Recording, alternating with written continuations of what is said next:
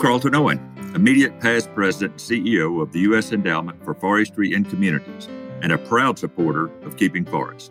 Keeping Forest is the producer of this podcast called How the River Flows. Keeping Forest is built on a powerful and simple idea to ensure that our region's forests have a future. We're working hard to conserve the 245 million acres of existing forests by supporting private landowners, shedding light on why this land matters, and showing what you can do to help. Every episode of How the River Flows will take a close look at the relationship between healthy forests and clean drinking water. Our experts will share their best ideas along with specific examples about conserving local forests to ensure a lasting, clean supply of drinking water to meet local needs. Each time we'll bring you a new take on how landowners can be compensated for the tremendous environmental value that their working forests provide to everyone. You'll learn how these innovations are financed, managed, and even how your local community can join the effort in protecting our precious southern forests and the many benefits, including clean water, that they provide. So sit back and enjoy this episode of How the River Flows. Thanks, Carlton. Hi, I'm Kevin McIntyre, and I'm the Education Coordinator at the Jones Center at Itchaway. In this episode of How the River Flows, we'll be covering lessons learned from implementing ecosystem services projects. And my guest today is Dr. Margaret A. Walls. Dr. Walls is an economist and a senior fellow at Resources for the Future. She's a specialist in conservation and ecosystem services. Dr. Walls' research is focused on natural disasters such as floods and wildfires and finding cost-effective solutions for building resilience to those disasters. So, Dr. Walls, welcome to the podcast. Thank you, Kevin. It's great to be here. Let's start by asking you, what does the term ecosystem services mean to you? Ecosystem services is a term that scientists developed a few years ago, or several years ago now, that really describes sort of the benefits and values that we get from nature. I like to think of ecosystem services as kind of the output of nature's production function, if you will. We all know that we get value from nature. We know that every time we're in nature and we enjoy it. But I think the term ecosystem services is a way to kind of make those benefits more specific. So we know that, for example, forested lands provide a whole host of water benefits, filtration and storage of water that reduces flooding and improves water quality. And those are the kinds of things we mean by ecosystem services, or that's what I think of. So there are values and benefits, but we're trying to be a little more precise and think about them kind of like in a production function framework. You mentioned the forest's important role in things like enhancing quantity and quality of freshwater resources. Can you talk a little bit about the concept of compensating private landowners, forest landowners, for maintaining these resources, or what we call payment for watershed services? Payment for watershed services, or the broader term that often gets used is payments for ecosystem services, is the idea, as you said, of providing incentives to landowners to provide these nature-based services from their lands. So the notion is if you give a landowner a financial incentive, then they will produce more of those, just like in a private market. So in a sense, the payment for ecosystem services or watershed services idea is really trying to kind of mimic what private markets do, right? We have beneficiaries of services, and those beneficiaries pay the providers of the services. And that's the kind of general notion that's at play. So it's an idea of sort of creating a market. And you might ask, why do we need to create a market? Well, for a forest, obviously a forest produces timber and timber products, and there are markets for those. But there aren't markets for things like clean water, right? If the forest is filtering the water and creating clean streams or streams that feed into drinking water systems, it's much easier and cheaper to produce that clean water for drinking. That's a service that those landowners are providing that they're not compensated for. And it's hard to do that because they can't individually go out and say, hey, pay me, you water consumers, for this great water that I just provided you, because that's not going to happen. So the notion of payment for watershed services is to try to set up something to do that. So a couple years ago, you published a really great paper in the Journal of Water Economics and Policy in which you reviewed, I think, 15 different payment for watershed services programs in the U.S. Can you share some of the take-home messages from that review? I mean, what motivates a water utility or a municipality to start one of these programs? That was one of the main questions we looked at in the study. I think the first take-home message from that paper is just that these programs are out there in the US. There's been in the scholarly literature, peer-reviewed literature, more of a focus on international programs in developing countries. So I think it was good to sort of document what's going on in the US. And we actually found quite a few more than 15 programs. We just found 15 where we could find adequate data and information to sort of evaluate them. In terms of what motivates them, I think that was another major finding. In a broad sense, what motivates a lot of these programs are regulatory drivers. Our drinking water systems have to meet standards. There are surface water quality standards for our streams and rivers. Those things, they motivate local governments, water utilities, and others to actually invest in a bunch of different ways to make those things happen. And one of those is forest conservation, forest management practices, forest restoration. So in a broad sense, the regulations are driving things. In a more specific sense, we found there's a lot of things going on in different locations. So in some locations, there would be development pressures at work that might be leading the forest to get cut down. And if that were to happen, that would have water quality implications. So it all goes back to the desire to have the clean water, but there are different pressures in different settings. Development pressures were at play. In some cases, there are sort of co-benefits from retaining the forest. So, for example, if you want to protect a headwaters forest for drinking water purposes, and that's your main motivation, you're also going to get clean streams. So your surface water is going to improve. So you're sort of getting both things. You might have recreation co-benefits. You could have wildlife habitat. So a lot of those kind of things come into play. There's so many benefits from the forest beyond just the one single thing. Wildfires were a big deal in some Western locations, and that's been a motivator in several locations. And then another thing I mentioned that the regulations drive is a lot of these drinking water utilities or municipalities that run drinking water systems have aging infrastructure. They have outdated treatment technologies. They have sort of filtration capacity issues.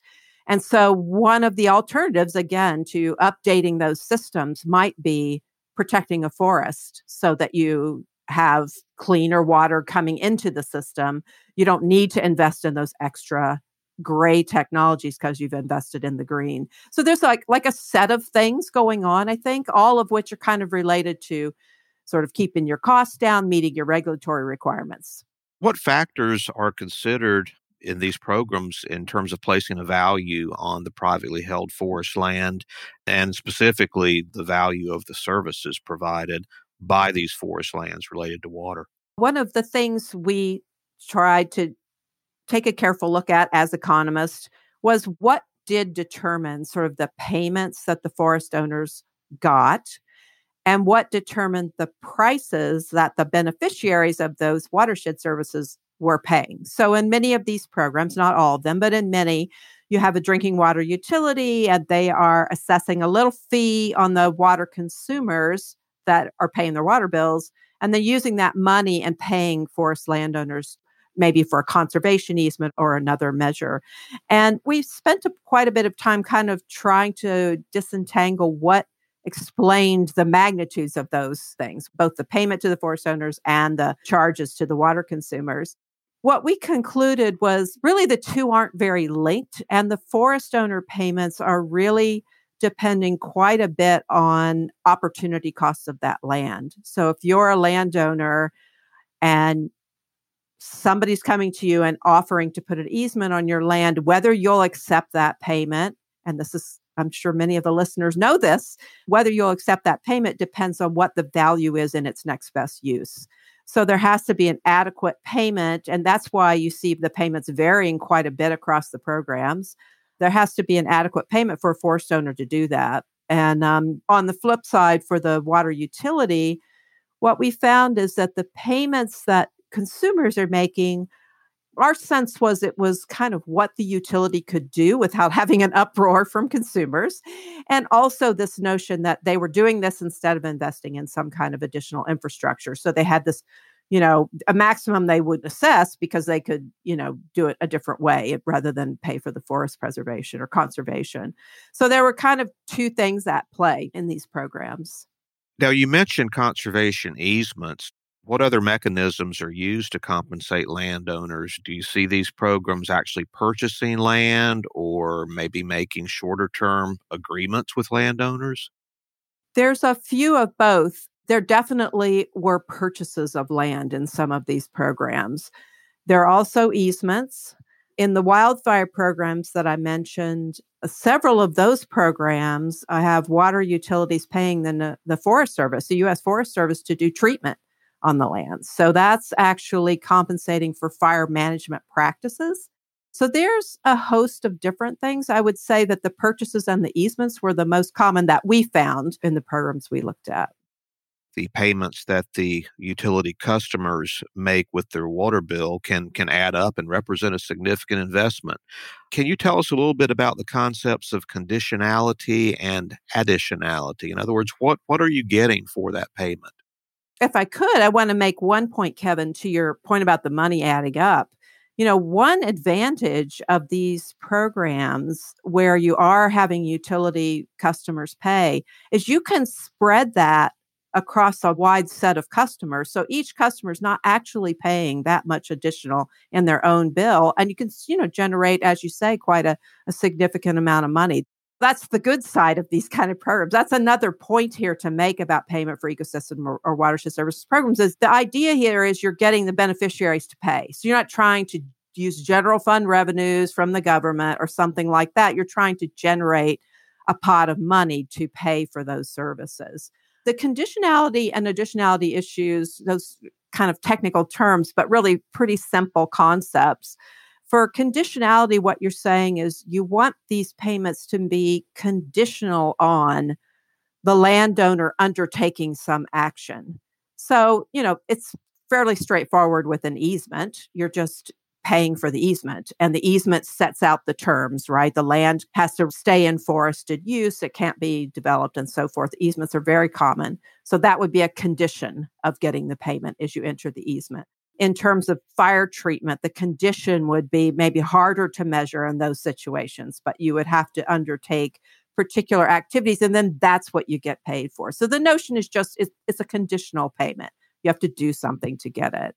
The additionality idea is really to try to, it's a little bit less important, I'll say that, but it is to try to get additional services provided above and beyond what the landowner would do otherwise. So if you think that you have a forest that isn't going anywhere and it's providing watershed services, do you actually need to pay the landowner by having him or her put it in an easement?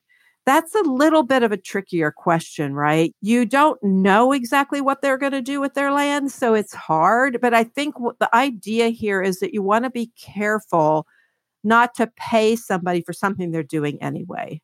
Having said that, it's a little tricky, that additionality concept.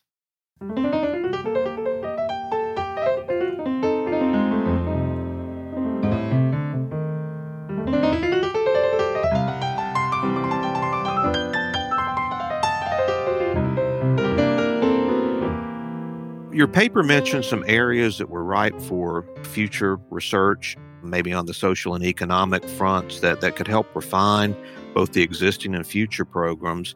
And I'm curious what you see as the most needed information to facilitate further development of this concept. Well, I think, as I mentioned at the beginning, we tallied up about 40 programs, but we could find very little information. We know they're out there. We don't know how many acres of land they're affecting or conserving. We don't know how much they're paying for that land protection. We don't know where the money's coming from. It's very hard for some of the programs to actually get the information to evaluate them. And I think if we could do good program evaluation, then you'll start to, number one, set the programs up better or, in the best way possible. You might have more of this going on. If you could have good program evaluations and everybody can kind of understand and learn from each other, then you can have this become a more common, approach to forest conservation and getting watershed services provided. I think we were disappointed to not be able to find more data and information available on the programs. And that's step number one. And then I would say evaluation of the costs and benefits. What you'd like to know, and I've been in many conversations where people talk about this, you'd like to know, when I protect this forest or this additional acre, what is the additional benefit I'm getting in terms of clean water? And, in a hydrologically complex setting, it's a very difficult question to answer. It's going to be different in every location. So, that is tricky. And I don't see a lot of literature that's really linking that. And I think I've been in conversations where particular, let's say, private industry, people hope that they could get private industry who are big water users to provide funds to protect the forests that provide the clean water. But they often want that hard information. They want to know, if I pony up with this amount of money, what's the additional benefit I'm getting? And I think that's very difficult. So what I think, as from my point of view, we need is maybe not so much that, but just monitoring over time as these programs are set up, and then a bit of being able to compare across locations. I think then you would learn, we do this all the time as economists. We use, data that is available. We don't have to go to one specific tiny location. We look across programs and do a program evaluation. We look before and after, compare to places that aren't protecting the forest to places that are, and kind of do that. But you have to have the data and information. So I think one of the things that we came out of this with is more program evaluation and the better data to do that. And that really leads me to my next question. It seems like many of these programs got started in the late 1990s, early 2000s, and so they've been going for a while. And love to hear your thoughts on how these programs have evolved over the years and where you see them going. To be honest, I can't evaluate exactly how they've evolved over the years because of this lack of information. And, we didn't try to do that. It was, we tried to get the information at the time we did the study. But I think there's, from what we could tell, a fair amount of support for these programs. Some of them are actually, we've talked about water utilities, but some of them are tax-based, and they often have referenda and people vote, and they tend to be pretty popular programs. So they've kept them around for a while. A lot of them have been around for quite a while. And we saw actually more of them coming into existence as time went on in the mid-2000s and so forth. So I think they're starting to be recognized as a pretty effective program, cost-effective too. So I can't say exactly how each individual program has evolved, but we could see from our work that there was good support. You didn't find programs that came into existence and then dropped. And you saw active, re-upping on some of these programs. And that was a question, your comment kind of planted in my mind. You mentioned that some of these were approved by a voter referendum. And I was curious whether any of them had come up for reapproval. In other words, did they really resonate with people, and did they continue to support them? I think that's the case in the Texas ones that we looked at. The San Antonio has had a long time program to protect the Edwards Aquifer, which supplies water to San Antonio and Austin, actually. And I believe that San Antonio one that's one that's gone up to voters and is a tax-based. And it's been around for a while. Margaret, what do you see as the biggest information gap that we need to fill to encourage more of these programs? Well, it's a good point you're bringing up. I think researchers always say just need more data and more research. I guess, I don't know, let me just riff for a minute, but I think we need to know what we're getting for the money we're spending, and we're not really able to evaluate that. So we'd like to know how cost effective these programs are and what determines how cost effective they are, because they're all different. They're in different locations. And if we could learn that, then other programs might get set up. Like we want to be a cheerleader for these programs. I do, but we can't be cheerleaders without being able to really have our hard facts. So, what do we need? We need to know how cost effective they are. And it's very hard to evaluate that. What is the bang for the buck? You did your undergraduate work in Kentucky, and Keeping Forest is a Southeastern focused program. So we're curious, how did that experience shape your career? Yeah, I went to University of Kentucky because that was our flagship school. Go Big Blue. I think that shaped, I grew up in a small town on the Ohio River. I think I was outdoors every single day. It was a rural ag-based economy, and that probably shaped me because I'm a great lover of nature, and all my work is related to conservation-related issues, a lot of public lands work, a lot of ecosystem services work. So maybe that came from spending all my summer days on the banks of the Ohio River playing in the backyard and so forth. Can you talk about what factors you consider when placing a dollar value on land? Well, I think, again, that what we found, and this makes intuitive sense to me, is what is the value of that land in its next best use or in its use? So if a 100-acre parcel forested land is ripe for development, I'm going to look at the value of that land in development as the true value of the land. And, that's when it becomes tricky to protect that forest, if that's what your objective is, because the landowner most cases is going to need something close to that in order to maintain it as a forest. So, I think land markets work fairly well for the most part, especially in areas where the land is being developed. So we can use that as a guide. And that's generally how I tend to think about it.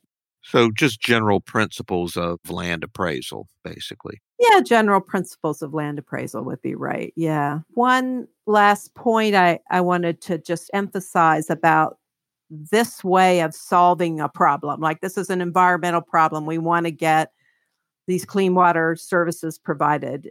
And this notion of the payment for watershed services program, I want to be clear, means we are trying to find the beneficiaries and having them pay the providers of the service. So there's a lot of easement programs, right? The government buys easements all the time, but that isn't really linking the beneficiaries directly. So it's this notion of kind of trying to create the market. That's hard to do. It isn't the panacea. It isn't something that you want to do everywhere. It seems that in this case, for the watershed services provided from a forest is a really nice application of this, though, because we have water utilities. They have to meet standards. They have a lot of consumers. They send them a bill every month. It's a kind of a perfect setup, I think, as perfect as we might find. So it would be great to see more of these programs.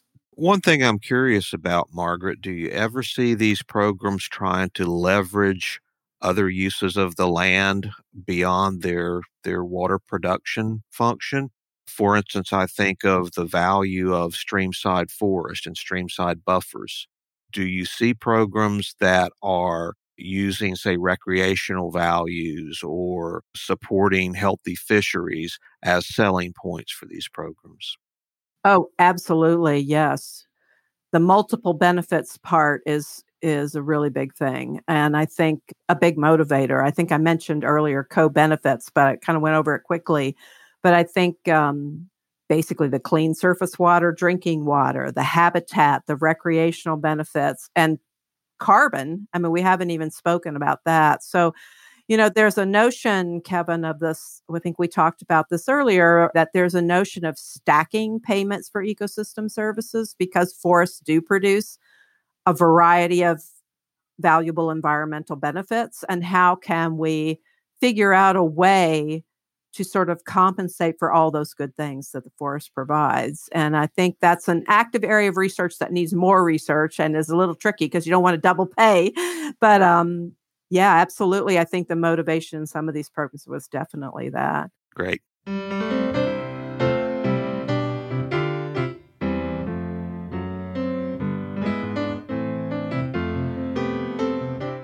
I want to thank Dr. Margaret Walls for her part in this episode. This is Kevin McIntyre from the Jones Center at Itchaway for Keeping Forest, a diverse coalition conserving the natural, economic, and cultural value of southern forests. The music in this podcast is courtesy of Chuck Lavelle.